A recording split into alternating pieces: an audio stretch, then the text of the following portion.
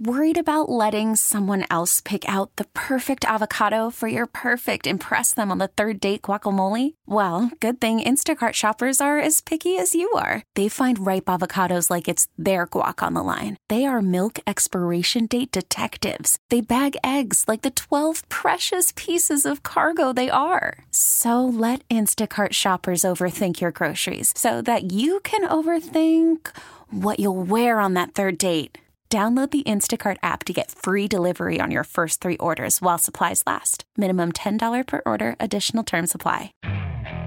Okay, picture this. It's Friday afternoon when a thought hits you. I can spend another weekend doing the same old whatever, or I can hop into my all-new Hyundai Santa Fe and hit the road. With available H-Track all-wheel drive and 3-row seating, my whole family can head deep into the wild. Conquer the weekend in the all-new Hyundai Santa Fe. Visit HyundaiUSA.com or call 562-314-4603 for more details. Hyundai, there's joy in every journey. Hey, everybody. Welcome into another edition of the Sal Sports and Stuff podcast, an AFC Championship game edition. I mean, how are we liking it right now, Bills Mafia? Feeling good? I mean, it's the first time since 1993 the Buffalo Bills have been in the AFC Championship game, and as ironic, coincidentally, I always mix up those two words. Whatever it is, it's against the same team they played then, the Kansas City Chiefs. Remember back then it was going to their last of the 4 straight Super Bowl run. Well, Bills fans now, of course, hoping that this is the start of something very special. But to do that, they're going to have to get through the reigning world champions and a team that beat them back in Week 6. And that, of course, is the Kansas City Chiefs and Patrick Mahomes. A friend of mine from college, no, not the guy that just got elected to the White House, but he's a president in his own right, and that is Seren Petro, host of the program 810 WHB. Hey, we got a Syracuse guy in the White House. Can we get Jimmy Boeheim's wins back now, buddy? Yeah, listen, don't even get started there. I'm definitely all for that. It is nice to have a Syracuse guy, our first, right? As far as I know, we've never had any kind of presidential claim. Grad degree, if people are wondering. I thought the president went to Delaware. He did, but graduate degree at Syracuse. So we'll claim some presidential perfume on the university now. Absolutely. But I do want to make clear, I thought it sounded a little bit like you and I might have been classmates of Joe Biden. We may be old, but we were not there when Joe Biden was there. We're much younger than President Biden. So good times all around. Hopefully good times for the country moving forward, and good times to have Chiefs and Bills back together, man. I remember that 94, January of 94, end of the 93 season AFC Championship game. And for a long time, that was the only glory there was to talk about in Kansas City when it came to football. Yeah. And, the Bills fans have made a big mistake a lot of them keep telling me, so after Phillip Rivers retired, they're like, Phillip Rivers played his last game against the Bills. So did Joe Montana. I'm like, no, Montana played one more year, right? Seren, you remember that final year? Because it wasn't that year. He hung on one more year after that. Yeah, he did. He had a 2-year deal with the Chiefs. 93 was the better year. They came back, went 9-7, and then lost in the playoffs. They got into the playoffs at 9-7, and maybe it was 10-6. I thought it was 9-7. Anyway, and lost in the playoffs. And then that was it. Very unceremonious. Montana battled injuries a lot that next year, and so. But the highlight of the Montana Marcus Allen era was that 93 team that improbably. They won on a comeback. They got a touchdown late to beat the Steelers at home, or maybe it was the Raiders. I get those 2 years mixed up. Anyway, that until the Chiefs won in Houston in 2015 were their last playoff wins of any kind, and they hadn't won at home at Arrowhead until 2018 when Patrick Mahomes came. Since that 93, 94 range, but yeah, and then went down, beat Buddy Ryan and the Houston Oilers to get to the Buffalo Bills. And there was real optimism here. In reality, they'd gone further than they probably deserved. The Oilers were really the class of the AFC that year, and the Chiefs did a great job knocking them off, but they ran into a buzzsaw on the Bills that day. Of course, Montana got knocked out. A lot of people say, well, what if Montana didn't get knocked out? What if Kibble Anders didn't drop the throw in the end zone? It could have been a different game. I don't know. Maybe it could have. I think it would have been like the same stuff I'm hearing from Browns fans about, what if they'd called helmet to helmet? Right. At the end of the day, you know this more than anybody, Sal. Good teams find a way to win close games. Bad teams find a way to lose close games. Chiefs have been doing it all year. They would have found a way to win.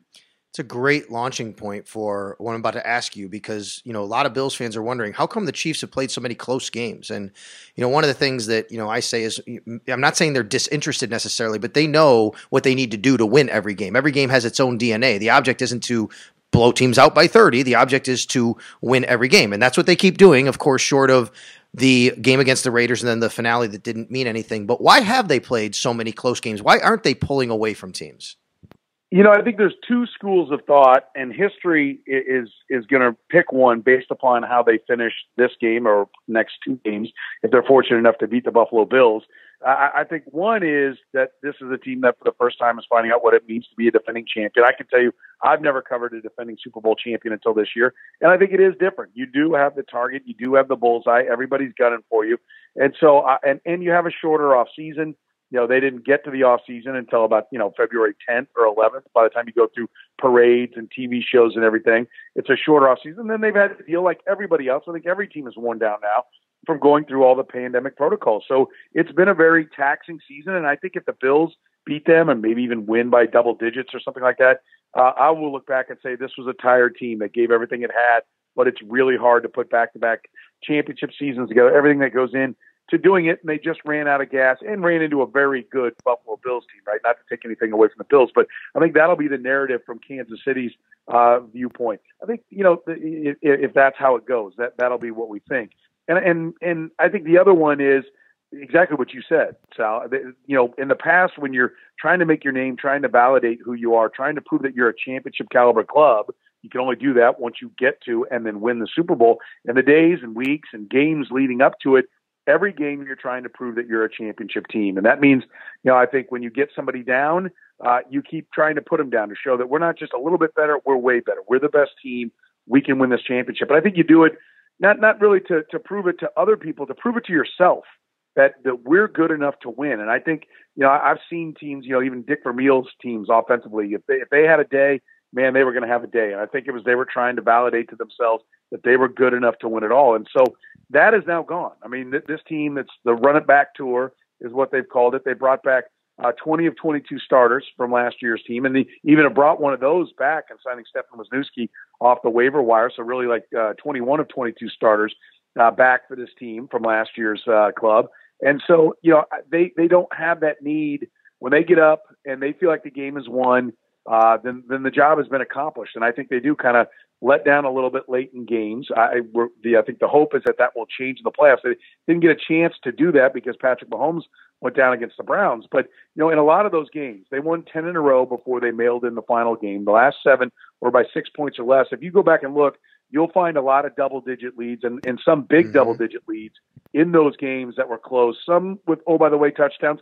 Some with touchdowns that meant that they had to get some first downs to finish it. The Dolphins game comes to mind. The Bucs game was like that, where they closed it up a little bit closer than probably the fans would have liked. But always having the ability to do what they needed to do to get the win. So, I think they're a mix of both of those things, a little bit worn down, a little bit tired, but also a team that doesn't feel like they have anything to prove. And so when they get the win, it's on to the next one, because ultimately what's going to measure this season as either a success or failure is only one game.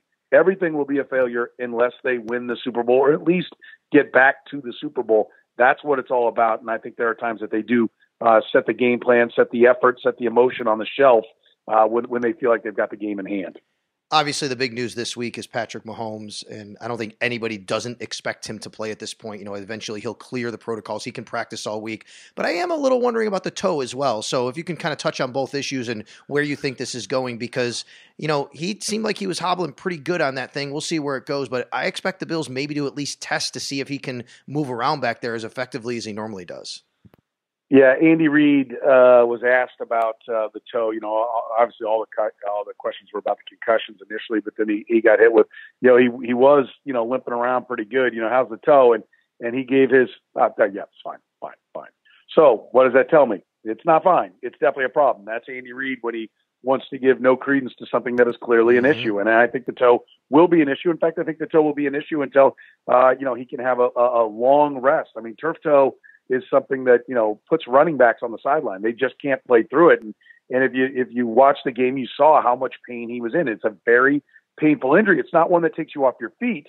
it's one that'll take a running back, out of the game. But Patrick Mahomes is arm first, leg second. Now, he still scooted around pretty good. I'd say he looked like he was 85-90% of his ability to run. And for the most part, other than the play that ultimately got him knocked out of the game, whether it was a concussion or a choking or a hit, a blow to a nerve, there are all these theories and things that the Chiefs are floating to try to avoid the concussion side of things, but they didn't. He's in the concussion protocol. For the most part, he can do what he needs to do and still be fairly elusive. He won't be as elusive. And I think that's the pick your poison for the Buffalo Bills, because he is by far in all the metrics the best in the league when it comes to beating the blitz, right? He'll do it with his arm if there's receivers there. He'll buy time and beat you then later with his arm off schedule. As the play starts to break down, the Chiefs receivers are well schooled in what they're supposed to do after the routes have been run and the play's still been kept alive by his legs. He'll lose some of that, and then he will beat you with his legs. He'll run for first downs, and he'll lose some of that as well. So the job definitely gets easier for the Buffalo Bills when he loses some of that mobility, but I wouldn't count on him being Tom Brady or Peyton Manning, sitting duck type of quarterback. I think he'll still have some mobility, but I think there's no doubt that toe will be an issue for as long as the Chiefs remain alive in the playoffs. Clyde Edwards-Helaire, he's been banged up. He's missed a little bit of time. Sammy Watkins, he didn't play in the first meeting against the Bills. We all know Helaire did. He obviously had that big monster game. What do you think, and what did you read on the situation with those two players in particularly? So both of them back at practice yesterday, but the Wednesday practice is one that you'll see a lot of guys give a try to because it's much more of just going through the motion. Thursday is the real practice where you really have to make it happen. And so today, the Thursday practice is the big one. As of Wednesday, they were both in practice. Clyde Edwards-Helaire, I'd be a little bit more optimistic about because he gave it a go last Wednesday. Then they shut him down Thursday and Friday. But if they put him in last Wednesday, they thought there was a chance for Sunday, or they at least thought they could knock off a lot of the rust and look ahead to the following week. I think based on the fact that they gave it a shot last week, makes me think that they've got a decent chance to get him back. They need him back. Darrell Williams is a running back that, you love to have as a backup because he kind of knows who he is, right? There's a hunger there and a want to do the little things to stay on the roster. He knows, by now in his career that he's not going to lead the league in rushing, that what he does is pick up the blitz, be assignment sound, catch the football when it's thrown to you, and get every inch that's given to you and whatever more you can get by just going straight down the field. He doesn't try to get too cute. Ball security is important. He knows he's got to do the little things to be on this roster, and that creates a very effective running back when you've got a great passing attack, right? All he has to do is be a really good changeup. He doesn't have to be the fastball, and he knows it. So they can be very effective with Darrell Williams. He does still present. He runs tough. He runs physically. And so he is still a threat. He makes the running game still a threat for the Kansas City Chiefs. Clyde Edwards-Helaire is the guy that takes 4 and makes it 15, takes 15 and makes it 30. He's not really a go-the-distance guy because the pure straight-line speed isn't there. But you saw it in that game, that first game, just how elusive he is, how tough he is, how great his balance is. Arms are not going to bring him down. You're going to have to get a couple of helmets on the guy if you're going to bring him down. And so that will be really big for the Chiefs if the Bills want to roll it back and say, hey, we're taking the top away. You're not getting anything over the top. Clyde Edwards-Helaire will be a big boost. But make no doubt about it, the Chiefs were up 19-3, 19-10 when Patrick Mahomes went down, and I think well on their way to getting to 33, 36 points against the Cleveland Browns had they not lost Patrick Mahomes. So they can still put big totals up, and there was no Sammy Watkins last week either. So they can still put big totals up and have plenty of weapons, even if they don't have those guys. But it is, I'm glad you brought it up because a lot of people here in Kansas City, every time someone goes down, they think it just doesn't matter, right? Because the Chiefs find a way to get it done. Eventually, you take on more injuries than you can handle. It's a death by 1,000 cuts. And I think that's, where the Chiefs might find themselves because on the other side of the ball, Rashad Fenton was out last week. He practiced, and then Bashaud Breeland's in the concussion protocol as well. So their depth of corners has been tested. So if the defense is giving up more than they've given up, they played great against Atlanta in the last game they tried, allowing only 14 points. And then I think played really well against the Browns and giving up 17 points to them.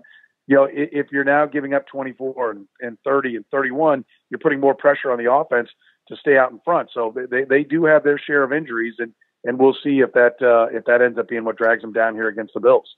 should we even pretend to know what's going on with Sammy Watkins' mind or body? I mean, that guy, you never know, right? No. It's interesting because there were stats coming into this year. Now, we haven't run them this year, but, how much better the Chiefs were when he played. And, you can look back at his stats over the last couple of years, and it's not going to be because of his production, because there's nothing in those numbers that will really wow you. He blocks really well. Their yards per carry, it's amazing how much higher it was coming into this year when they had him versus when they didn't. But he is a guy that can go, be a definitive threat as a secondary target, and doesn't mind, doesn't get diva. It's one thing I'll give him. There's no, why am I not getting the ball? He did have a comment in the offseason about, well, if 1,000 yards is what the team wanted me to get, then the coaches would make sure I got 1,000 yards, which I think there's something to that, right? Quantity of targets.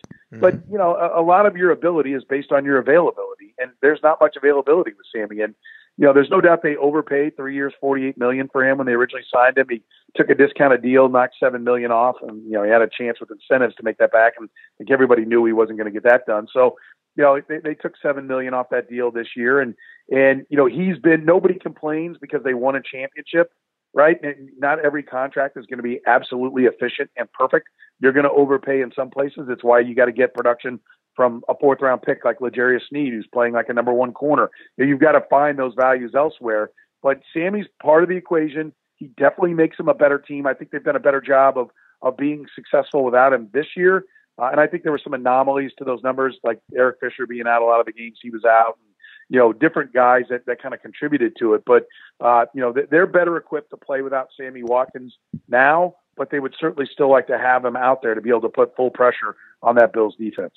I went back and I watched the Week 6 game last night. And boy, I think Josh Allen just looked super uncomfortable. Now, some of that was Josh had been coming off a bit of a shoulder injury. John Brown was definitely hobbled, there's no doubt. But I thought the Chiefs did a good job of, just kind of maybe frustrating him a bit and keeping everything underneath. There hasn't been a great defense, but they're good enough, right? I mean, they do what they have to do. And if you can give us maybe a little thumbnail basically on how to maybe attack that defense, Steve Spagnuolo's defense, what they do really well and maybe areas they're vulnerable. Yeah, I think they're the definition, and if anybody bristles with this, you should just spend your time watching old NFL films and not your current team, because they're the definition of bend but don't break.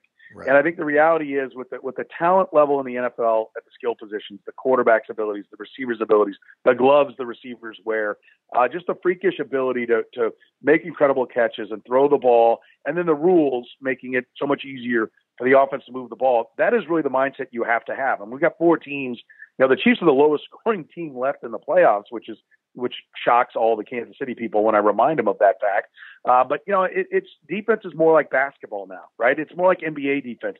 No one's winning 104 to nothing in the NBA. Shutouts don't exist.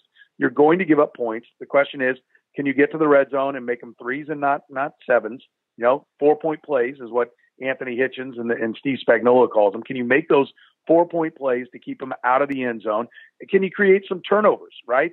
And if you can get some big negative plays, then you can force the punt. But reality is offenses are going to move the ball. And I think Steve Spagnuolo in his year out did a great job of really adapting to that, right? There's similarities between him and McDermott. They both link back to Jim Johnson with the Philadelphia Eagles. They were on the same staff together. So there's similar principles in what they do defensively. But I think Spagnuolo has recognized, 30 to 30 and maybe even 20 to 20 is yardage that you have to be willing to give up, right? You don't want to give up the big plays, force the other team down the field and see if they will make a mistake. But where he's really good, what they do a great job of is back in their secondary. They've got 4 corners. I mentioned L'Jarius Sneed, the 4th round pick this year, who, has been just tremendous for the Kansas City Chiefs. He plays in the slot mostly, but he's not your normal slot corner. He's 5'11", 195. He looks like he could step out on the field and play for Nick Saban at Alabama. He's the prototype guy. And he runs a sub 4.40, which makes you scratch your head and say, well, why was he available? And part of the reason is he bounced back and forth between safety and corner. And the Chiefs have lots of guys like that. Both their safeties, Thornhill and Tyrann Mathieu, both played corner at times in college, but they line up at safeties. They can come up and cover one-on-one, and they're comfortable doing that. They're not out of their element when they do it. Rashad Fenton, Charvarius Ward, both have had a little bit of time at safety in this defense. They're very good. They're very deep at corner, and with guys that are good. Maybe not, shut down Stephen Diggs, we're taking him out of the game one-on-one. L'Jarius Sneed, go get him. They're not that kind of guys, but they can line any of them up on L'Jarius Sneed, and they don't really lose anything. So they can show you the same look down after down and really be doing something very different because of the versatility of everybody. So their strength, never mind the fact that they're paying two guys up front over $20 million each, really their strength is in the back, right? It's in that secondary. That's where they're really good. And I think if there's a weakness, it's that they have not been getting pressure. Frank Clark has had a really disappointing season after they gave up a first and a third and $100 million contract to him going into last year, kind of like Watkins. Not a lot of complaints, but he's definitely being overpaid. The championship kind of erases, any stink that would be there for that contract. Chris Jones doesn't have the 14 sacks that he had last year, or maybe 2 years ago, I think it was. He doesn't have that sack total, but the pressure numbers are still there. He's the second best interior pass rusher to Aaron Donald. It's by a wide margin. He's closer to third than he is first, but he is, very, very good on the inside. And that's the guy. Mitch Morse and everybody on the inside for the Bills will have to account for him. Frank Clark has been very ordinary on the other side. The rest of the defensive line are really, frankly, just Jags. They're guys that know their role, do their job. They will stand up the offensive line. They will protect their gaps. They'll do a good job. And the linebackers are also solid. So, how would I attack them? 2 years ago, the Packers victimized them with the running backs out of the backfield. We've seen tight ends get to him. Dan Sorensen is a very good player. Again, very versatile, kind of an in-the-box safety that really mostly plays linebacker in your passing downs. But he's not the world's greatest athlete, so he can be beaten. He can beat you because he's super smart, but athleticism-wise, he's not the best. I'm surprised that more teams haven't really focused on getting the running backs and the tight ends the ball in the passing game. That, to me, is where they're not real athletic. Willie Gay Jr. was drafted to shore that up in the second round as a linebacker out of Mississippi State. And you can see the athleticism. It jumps off the screen when he's in the game. He's not practicing. He's got a ankle sprain and didn't play last week and didn't practice yesterday. So I don't expect him to play. Anthony Hitchens is a smart linebacker that gets him in position, but he's not very good in coverage. All their linebackers really grade poorly in coverage. So to me, if I were going to attack him, it would be a steady dose of Singletary catching the ball out of the backfield. Let's put pressure on that, middle level of defense of the Kansas City Chiefs and see if we can't move the ball that way. Knox, the tight end, would be heavily featured in the game plan for me. And then if you can bring them up, get the safeties, get Tyrann Mathieu and Juan Thornhill happen to get incorporated in that, then I would start taking my shots down the field. I would work backwards from the way the Bills like to work. And I would be real leery of the blitz because Spagnuolo doesn't bring it all the time, which is why sometimes they don't get to the quarterback. But when he does, it's been very, very effective. It's amazing. When you see a DB come, they're usually coming untouched, and they create problems. And L'Jarius Sneed had a sack and a couple other quarterback pressures last week against the Browns that were a big part of getting the stops for the Kansas City Chiefs. It's great what you brought up Jim Johnson and Sean McDermott, the same thing. One thing I noticed about McDermott, this started back in the Seahawks game early in the season. DB, late pressure with the DBs. And what you're saying is Spagnuolo can do that too. And it's right. They're so good at designing these things, and these guys get there. They don't always get there, but big play by Levi Wallace, sacking Lamar Jackson last week on their very first drive. And, that's been something. Jordan Poyer and Micah Hyde do the same thing. I think it's a good calling card these days. These offenses are just so good. You can't just straight up do something anymore. You have to find ways to kind of design that. The Bills and McDermott's done the same thing with those DBs coming in late, especially. Yeah, the idea, the Buddy Ryan 46 defense, it's gone, right? That's done. They've neutralized that. Coming out here in our game plan is to just run the ball and punt because we know eventually we're going to take the ball away at short yardage and we're not going to give anything up.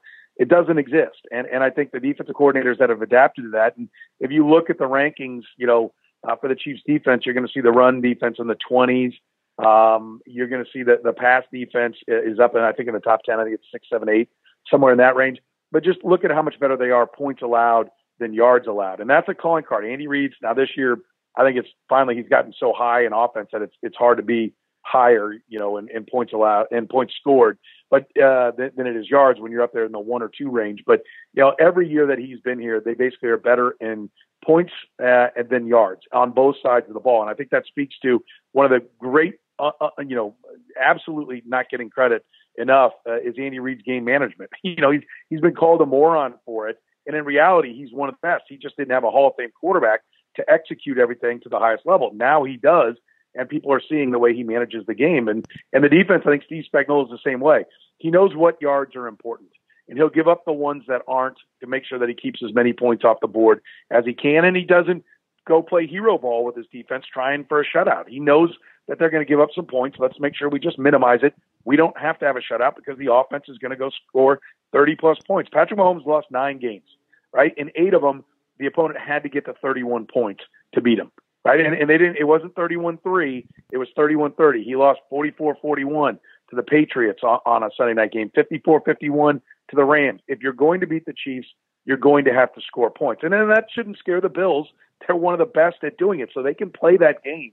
I think it's 2 teams that are very similar. Neither one of them are going to pound the rock, but they'll run when it's there. Both of them have great quarterbacks. Both of them will push the ball down the field. And I think both defenses are built upon playing the game that they need to play to go with their offense. So, I think you're looking at 2 of the smartest organizations in football. I know the guys at Pro Football Focus rave about the Bills organization top to bottom, that they just love what they do. And I think both these organizations are really smart and are really good at being ahead of the curve of where the game is going. You don't hear them preaching, we got to establish the run, we got to do this or that. They talk about, the advantages you need to have to win in the modern game of football. And I think that's why this game is, I know everybody's focused on Brady versus Rodgers. Well, we may be watching the future Brady versus Rodgers and Mahomes versus Allen, but also these organizations. To be honest with you, both these coaches are frankly better than the coaches that are going to be on the NFC side. I think both organizations are better than both organizations on the NFC side. It's too bad these 2 teams can't play in the Super Bowl, because I think these are actually the 2 best teams. They're certainly the 2 best organizations that are left in this tournament. Interesting. And I agree with you about the organizations, and I don't think there's any coincidence that one has Andy Reid and the other has their coach that came from Andy Reid's tree. I mean, he's been great over the years. Soren Petro, sports talk host, 810 WHB AM in Kansas City, joining me here on the South Sports and Stuff podcast. 2 more questions, then we got something cool we want to share with everybody. I agree with you, by the way, about the running backs. Singletary, the very first play of the second half in week 6, the Bills threw a screen past him. He went for 13 yards. I couldn't believe they didn't go back to it. They never really did. Dan Orlovsky tweeted the same thing today. He said, I think Devin Singletary could play a really big role. But anyway, just a comment on that. But here's the question. What's up with the Chiefs' red zone and goal to go defense? Because they rank near the bottom in the league. When they get down there, is it just, basically not being able to match up personnel, or the physicality of once you get inside that area? What is that? Right. And so I think that's one, it's real. Okay. It's real. Like the Chiefs aren't really, short yardage running. They're non-existent. They've got a bunch of, like on the offensive side of the ball, that's one of the stats that gets brought up. It's like, why don't they just run it in? Because they suck. They've got a bunch of offensive tackles that were drafted to pass block, and so when they try to bulldoze somebody, they don't do it. Right? You can't be good at everything. Right? You're a coach. Right? If reps are the most important thing you've got in anything you do. Right? But also you've got to coach to your strengths. And on offense, they don't run the ball well. On defense, listen, they're designed to sit back and make big plays and create takeaways in that secondary. That's how they're designed. And I think so. I think there's a little bit that they are vulnerable at times, but I think the bigger picture on that is it's a little bit of white noise. Number one, there aren't many red zone trips, right? They do a pretty good job of limiting you of getting into the red zone. That's one of the things that doesn't get talked about. People talk about the percentage, but they don't talk about the quantity of times that teams are actually down there. So I think that's an important one. And then I think there are a lot of, by the way, scores. Look, they won 14 games for a reason. We're not talking about trying to figure out, okay, the reason they only won 2 games is because they can't stop anybody when they get to the 20, right? They're still winning games. And I think they play the score. And like I said, the Bucs game, they were up, I want to say 17 points going into the fourth quarter. Ended up having to, I think, get a first down as an offense to keep them from getting the ball with a chance to take the lead. But, they gave up points. I mean, I think they were playing against the clock. And I think that's the thing that we're waiting to see. Do we see that, okay, like we talked about earlier, they're doing what it takes to win games to get to where their season's ultimately going to be measured.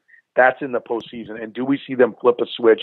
Are there things that they've left on the shelf that they can bring out that will make them more effective?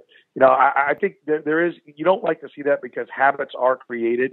And if you're getting into a habit of when teams get close of giving up touchdowns, that's not good. So it is an issue. the Chiefs are very much aware of it. Andy Reid answers that question on a semi-regular basis. Steve Spagnuolo does, on coordinator day, answer that question on a regular basis. But I wouldn't put too much into that. I think it's more an anomaly than it is, a glaring weakness that, if we can just get to the 20, then we're cruising in. I don't think it's that easy. All right. Great point on that. Now, the last question is just on special teams. And if you can kind of, give us a little, briefing on what to expect there, because there was an extra point miss and that happens. But I know here we have a rookie kicker. He's had an outstanding season. The kid's been money. He broke the all-time Bills single season record, Tyler Bass, for points, but he is a rookie and it is the AFC Championship game. So I think people, whenever he runs out there, you're like, okay, and you hold on to the chair. Andre Roberts, one of the best in the business in the return department as well. So I think people kind of, look to that to maybe here or there give the Bills an edge in some sort of way to maybe get field position or a big play. What about on the Chiefs side of things? Yeah, Butker missing the extra point. He missed a field goal as well, and that kind of contributes to what I was talking about. I think that Browns game was about ready to get out of hand when Patrick Mahomes went down. It could have been 23-3 at one point, but they left 4 points, and that was a problem. Mid-season, Butker got into a rut where he was missing extra points, and people try to say, well, it's only extra points. Like, that's just coincidence, guy. That's not a thing that he's just decided he's going to miss the one-pointers. He was still hitting the field goals. He did here, by the way, too. Week 6, he missed an extra point here in Buffalo with week 6. Yeah, and that was part of that stretch. And he was into about a 3-game rut to where he was really having problems. And they started, instead of centering the ball, putting the ball on the hash mark, he said, field goals are usually on the hash mark. I'm used to that, right in the middle. You always hear about, they want to get the ball center for the kicker. He was kind of tinkering around that was maybe the problem, is that he actually, the angle is better because that's what he practices more because it's supposed to be harder. He came through that and was kicking very well, and then it reared its head again this past week.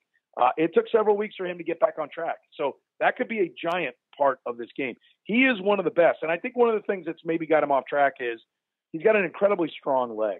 And, he's made 80-yarders in practice. And so I think that's one of the things he really wanted to do. He's a tremendous worker, and in the offseason he wanted to increase his distance. He came in to the league on the Panthers practice squad, known as a guy who had distance but no accuracy. The Chiefs grabbed him off the practice squad. He worked with Dave Toub, and immediately he was much more accurate than we thought he was going to be. You saw the distance on the kickoffs, but he wanted to add that distance, and I wonder if by going for distance, he didn't lose some of the precision that was there. And so that is definitely something to watch in this game. I think the other thing is, though, Dave Toub is the greatest special teams coach that has ever lived.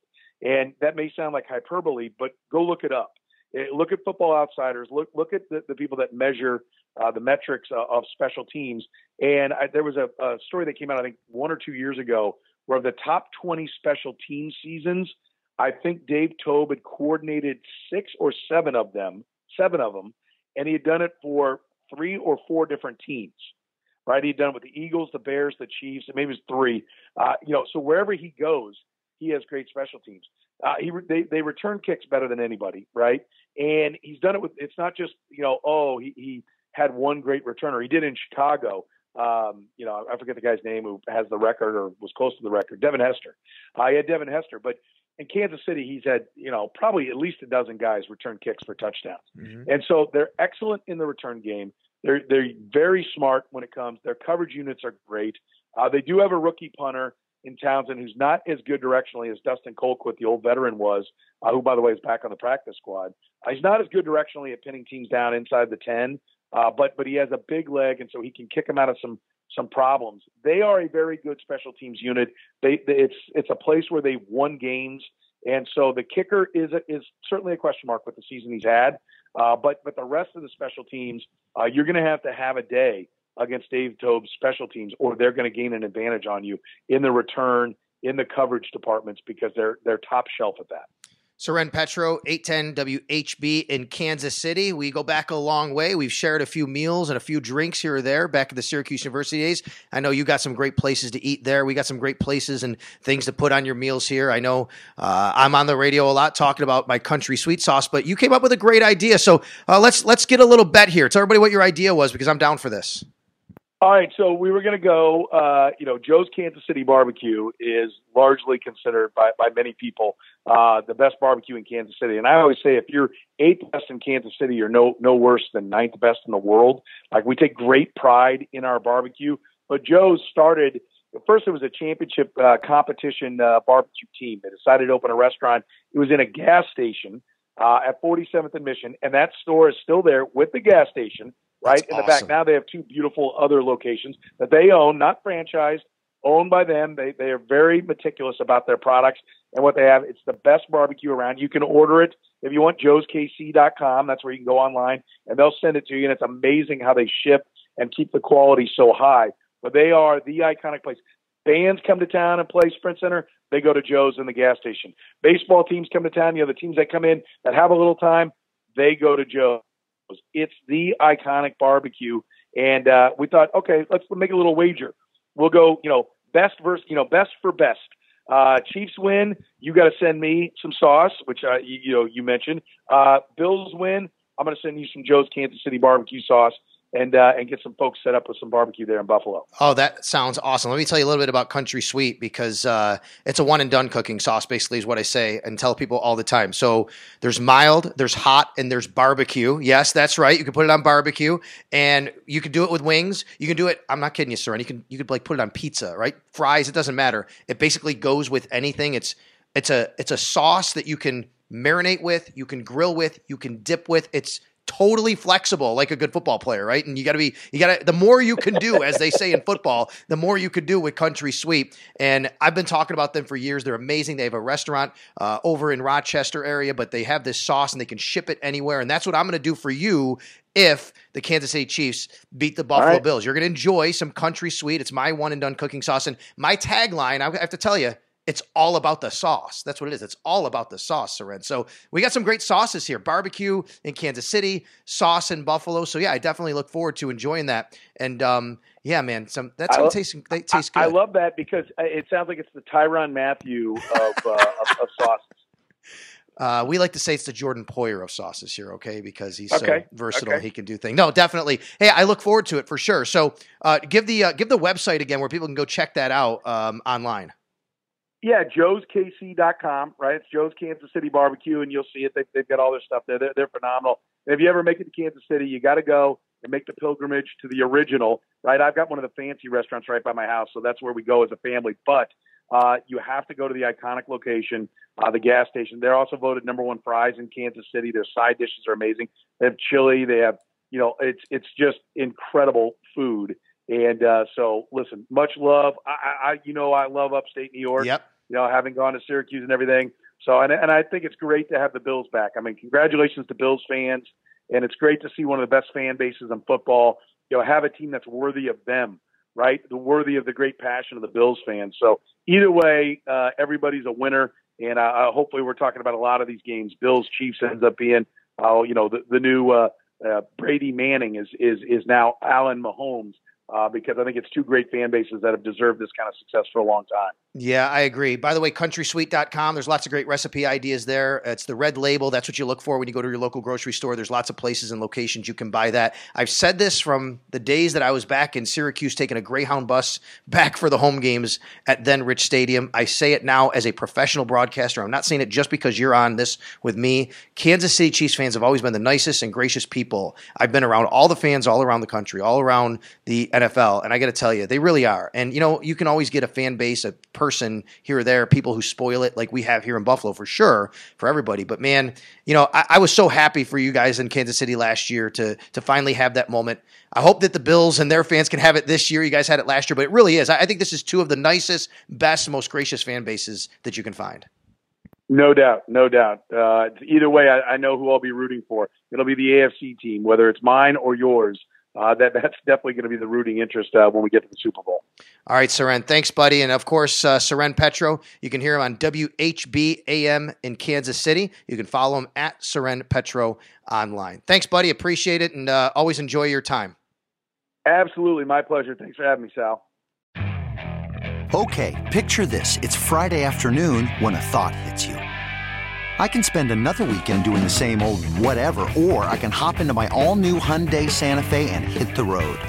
With available H-Track all-wheel drive and 3-row seating, my whole family can head deep into the wild. Conquer the weekend in the all-new Hyundai Santa Fe. Visit HyundaiUSA.com or call 562-314-4603 for more details. Hyundai, there's joy in every journey. This episode is brought to you by Progressive Insurance. Whether you love true crime or comedy, celebrity interviews or news, you call the shots on what's in your podcast queue. And guess what? Now you can call them on your auto insurance too with the Name Your Price tool from Progressive. It works just the way it sounds. You tell Progressive how much you want to pay for car insurance, and they'll show you coverage options that fit your budget. Get your quote today at Progressive.com to join the over 28 million drivers who trust Progressive. Progressive Casualty Insurance Company and Affiliates. Price and coverage match limited by state law.